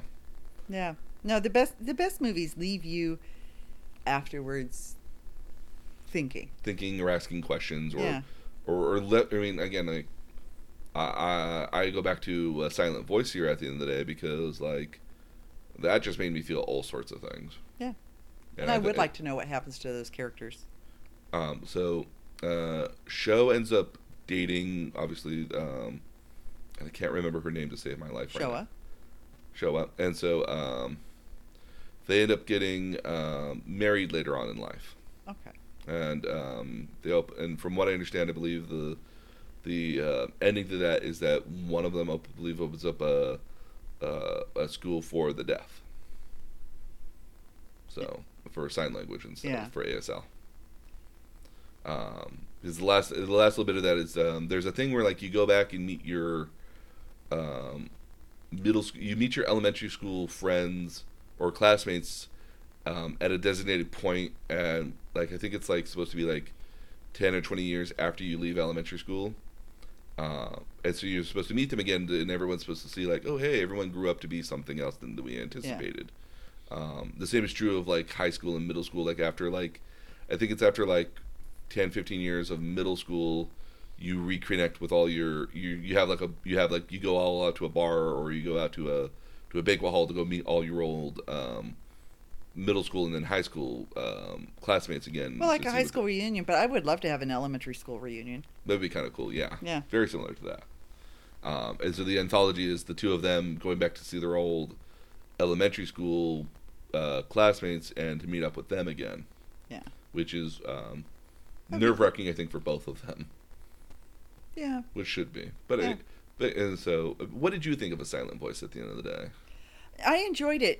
Again, if you're expecting something that's slammed with action, that's not it. No. But what it is though is it's a wonderful telling of sort of a redemption of a bully, who actually feels real remorse. A real regret for what he did. Yeah. And I think the one thing that I had questions about was the notebook falling into the water. Mm-hmm. And what all why that's so important at the end of the day. Yeah. Because she clearly has Showa clearly has an attachment to that notebook, but the notebook is her means of communications for people, with people who don't sign. Yeah. And so I understand the importance of it at the end of what the important book is important for. I just always was kind of confused. It was like, if I had that kind of experience, I would want to get rid of it and never see it ever again. But that's also just me, not her. Because not all the things written in the notebook were kind. Yeah, and for her, a lot of that is, she also internalizes a lot of the suffering of other people, because she, rightfully or not, thinks that it's her fault that everyone is suffering because she's a pain, because she's difficult to. She's accepted that guilt, and the one character that I would have liked to have seen redeemed was the girl who taunts her. The girl with the dark hair who remains in the storyline. And even though she really shouldn't. Even though she obviously has a thing for Shon. Naoko. Okay. Yeah, so Showa, and there's Shoko, and then there's Naoko, who is the again, she's the like bully. She's mean girl. She's the bully, like Showa is. It's just that she didn't get in trouble for it, so she never actually got the punishment for it. Where Showa did get all the punishment for it, and so he obviously clearly understands understands what he did was wrong after a certain point, because he just can't live a normal life otherwise. But I mean, the other thing that's not explained, that I would have liked to have understood better, was she actually takes the step of, when they're in middle school, people are writing mean things on Shon's desk. Mm-hmm. and she's cleaning the desk every day. Yes. And he doesn't ever understand that. Yes. That she saved him from pain by cleaning the mean things off his desk, because she knew what that felt like. Well, I think she also was doing it because she felt that it was her fault that people were now bullying him as a result.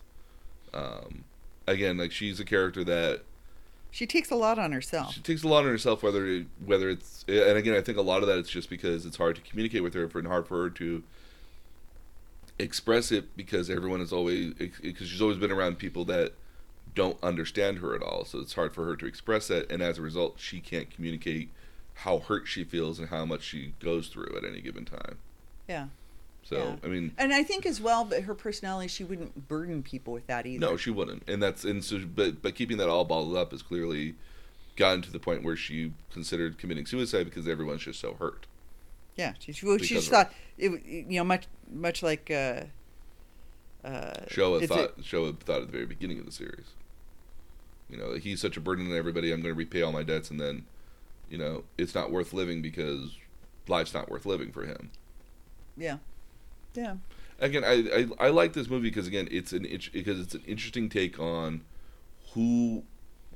topics that we don't ever really talk about, which again is suicide and depression and what the bully feels. And then like what the bully feels, because again, a lot of time we always see the story about how the bully, look, it's the jerk, he's the best kid at school, look at him, he's like the greatest, and that's literally what Showa was at the beginning of the series. But then after everything turns on him, like he quickly goes down the rabbit hole into an unfortunate spot. But he learns what a real friend is, and the real friend is the fat kid that Tomohiro. Yeah, well, but is the kid that you might not think would be your friend. Yeah.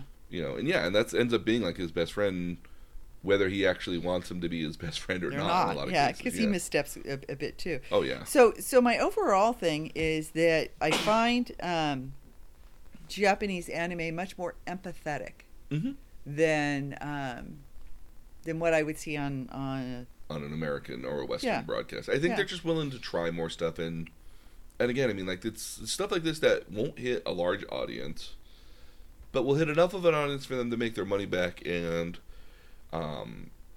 eventually we'll get to the point where, like, this might get a cult following. I mean, like, I look at a movie like My Big Fat Greek Wedding, which in no right shape or form should have been as popular as it was.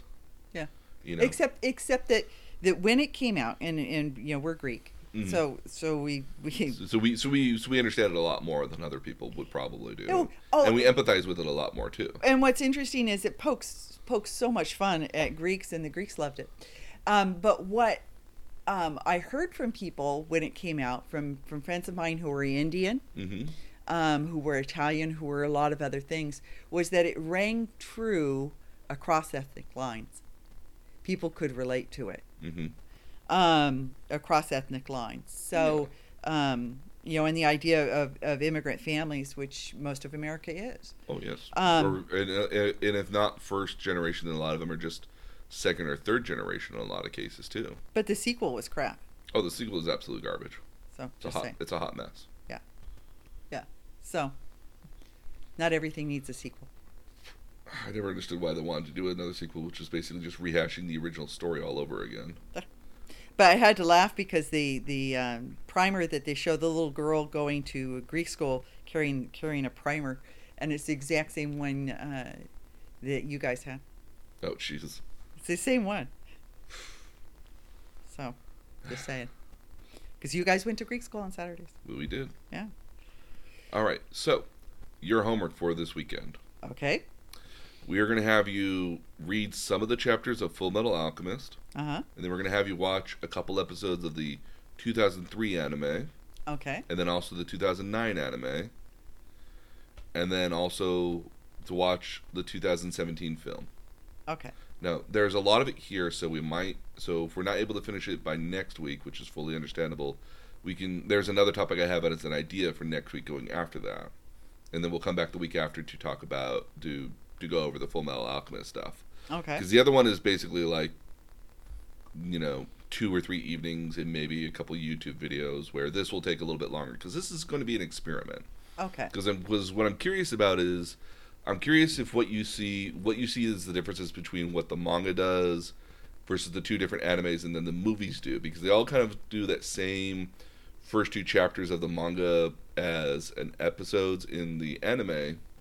So I'm curious as to see if for you to see what are the differences between them and which ones you like better at the end of the day. Okay. Or what elements you like out of it. And again, I mean, so all the anime and the films are all actually available on Netflix, and the movie's actually a Netflix original. Okay. So it's only available on Netflix. So very easy to get to here. Both the animes have beautiful dubs on there with the same voice actors. They were able to get the same voice actors again, which was amazing. 7 years apart. 7 years apart. Yeah. Yeah. Cool. So they were able to get the exact same voice actors again, thankfully. Which is really nice because it's consistent. So you know when you hear Ed, you hear Ed, and when you hear Al, you hear Al. Which is the guy who does Al is perfect child voice. It really is. So there's that. The manga is going to be the slightly more difficult one to get your hands on for a lot of cases because it is owned by Viz Media, and they don't have it available up on their website at all. Okay. So I have copies of it here, but there are other less official ways you can get it online. Okay. There's literally if you type in Full Metal Alchemist manga, there's a website for it, but it's technically an illegal website. It's pirated. It's a pirated website, and occasionally I worry that sometimes there might be malware buried inside of there while you're reading it. Yeah. So I warn people who do that, and I'll put up the link for it here, to make sure that your software is up to date and installed, because I would never want to generate anything which would damage somebody's computer or risk their information. Yep. But thankfully, I have a copy of it that I have a legit copy of it. Okay. And I will share that with you. Okay. And so now, would it be something that you might be able to find in a library since it's such a popular? You would definitely be able to find it on the library. You could definitely order it from Amazon and get it within about a week or so. Okay. And how much would something like this? How much would you expect to pay?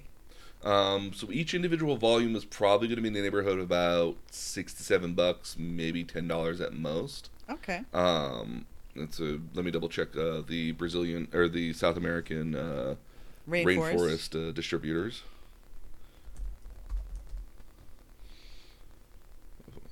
I love this here. Even if you misspell Amazon.com, it still links you to the right place. So they were smart about that.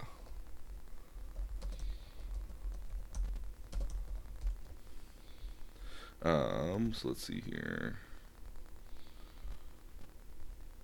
And sometimes Full Metal Alchemist is spelled as one word, so Full Metal as one word. Okay. So let's see here. So each one of the manga volumes here, which looks to be like 3 volumes in one, are currently selling for about $13 online with Prime.